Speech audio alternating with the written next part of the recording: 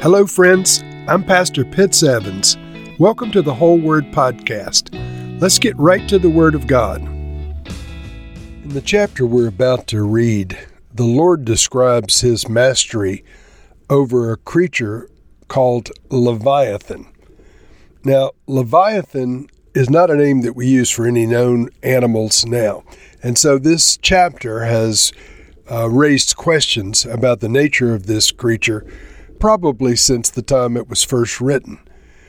But the Leviathan in some versions is shown to be a crocodile. The Amplified Classic version of the Bible puts crocodile next to the word Leviathan in parentheses. But the Leviathan has mystical characteristics that are not available in the crocodile. For example, it has breath of fire, flames come out of its mouth, sparks shoot out, etc. And so some have said, no, this is a fire-breathing dragon, that this was a creature that existed, and a lot of the legends are based on this creature, etc. My personal opinion is that there's a lot of poetic license taken to describe this creature in chapter 41. But the main point is that the Lord has mastery over all of the most powerful created creatures on the planet, and Job does not. So let's read now Job chapter 41. Can you pull in Leviathan with a fish hook or tie down its tongue with a rope? Can you put a cord through its nose or pierce its jaw with a hook? Will it keep begging you for mercy? Will it speak to you with gentle words? Will it make an agreement with you for you to take it as your slave for life?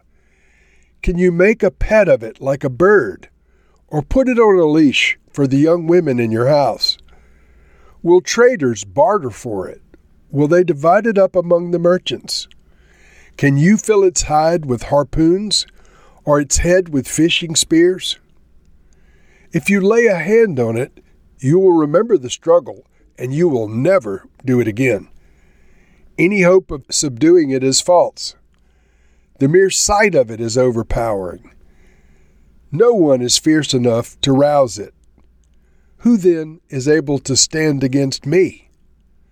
Who has a claim against me that I must pay?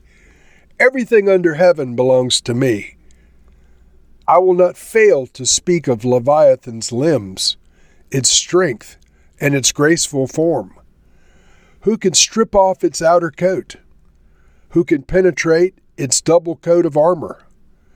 Who dares to open the doors of its mouth, ringed with fearsome teeth? Its back has rows of shields, tightly sealed together, each so close to the next that no air can pass between. They are joined fast to one another. They cling together and cannot be parted. Its snorting throws out flashes of light. Its eyes are like the rays of dawn. Flames shoot from its mouth. Sparks of fire stream out. Smoke pours from its nostrils as from a boiling pot over burning reeds. Its breath sets coals afire. Flames dart from its mouth. Strength resides in its neck. Dismay goes before it.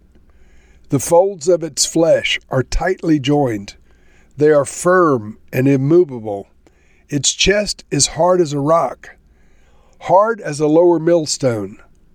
When it rises up, the mighty are terrified. They retreat before its thrashing. The sword that reaches it has no effect, nor does the spear or the dart or the javelin. Iron it treats like straw, and bronze like rotten wood. Arrows do not make it flee. Sling stones are like chaff to it. A club seems to it but a piece of straw. It laughs at the rattling of the lance. Its undersides are jagged potsherds, leaving a trail in the mud like a threshing sledge. It makes the depths to churn like a boiling cauldron, and stirs up the deep like a pot of ointment. It leaves a glistening wake behind it. One would think the deep had white hair. Nothing on earth is its equal. a creature without fear. It looks down on all that are haughty. It is king over all that are proud. So the Lord's description of this Leviathan, whatever Leviathan may be, may have invoked some mental pictures as you're listening. You know, some have said this was a dinosaur that apparently was alive at the time of this writing. Perhaps, I mean, the description does sound like some dinosaurs. But again, I already told you my opinion that there's some poetic license taken here by the writer of Job to describe this creature. I don't believe it's a mythical creature. I don't believe it's a fire-breathing dragon. I believe that it's a natural creature. And if you've ever seen a saltwater crocodile, they are indeed awesome creatures. So perhaps it is a crocodile, and specifically a saltwater crocodile that could grow to unbelievable dimensions. Even now, they can be 20 feet long. And 5,000 years ago, approximately, when this is recorded, who knows how big they got. But whatever the case, the Lord asked the question, Job, can you pull in Leviathan with a fish hook? And obviously, no living man could pull in such a creature with a fish hook. And he says, Job, will you speak to it with gentle words? Will you make an agreement with it for you to take it as your slave for life? Can you make a pet of it? So this is not a creature that can be domesticated in any way, shape, or form. He says, can you fill its hide with harpoons or its head with fishing spears? And so the skin of this animal is so thick that it's impervious to harpoons and fishing spears. He says, Job, if you lay a hand on it, you will remember the struggle and you'll never do it again. So if you encounter this creature, there's no way you can master it. You'll never try but one time. And the Lord asked the question, who beside him could handle this creature? Verse 10, who then is able to stand against me? Who has a claim against me that I must pay? Everything under heaven belongs to me. So because the Lord has mastery of this and everything in the created order, no one is able to stand against him. No one has a claim that he must pay because everything under heaven belongs to the Lord. He continues with the description of Leviathan. He says it has graceful form. It has a double coat of armor.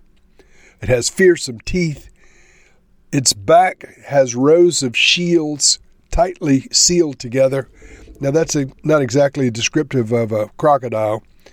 That's just where some people get a sense of a dinosaur-type creature with these shields, scales like shields, if you will, that are sealed together so close that no air can get between them.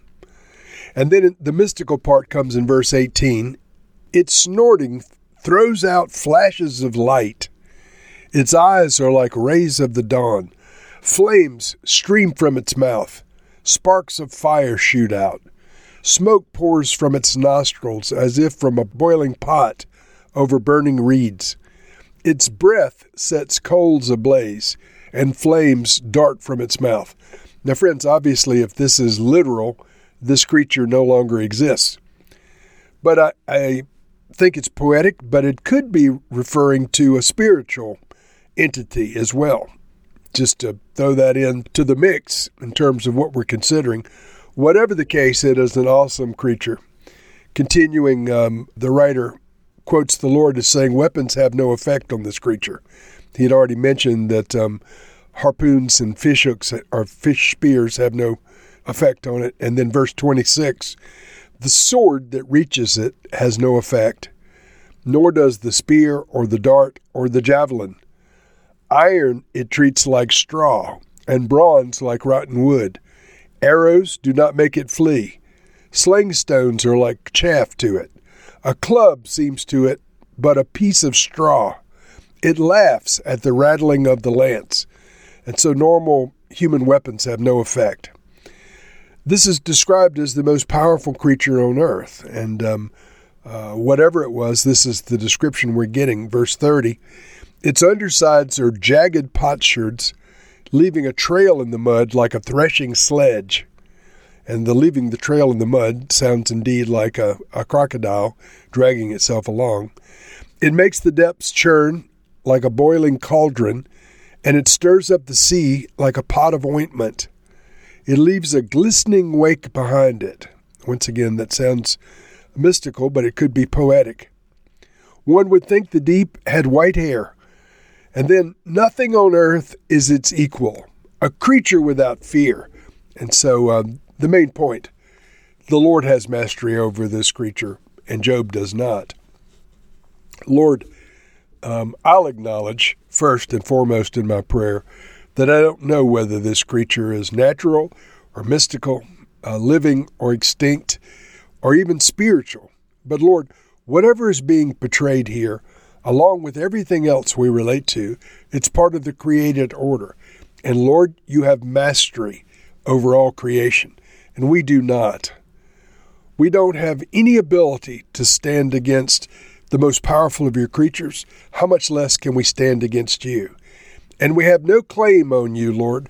Everything under heaven, including us, belongs to you. So we honor you, we acknowledge your sovereignty and your right to do with us as you will. And we thank you for your love and your mercy. In Jesus' name, amen.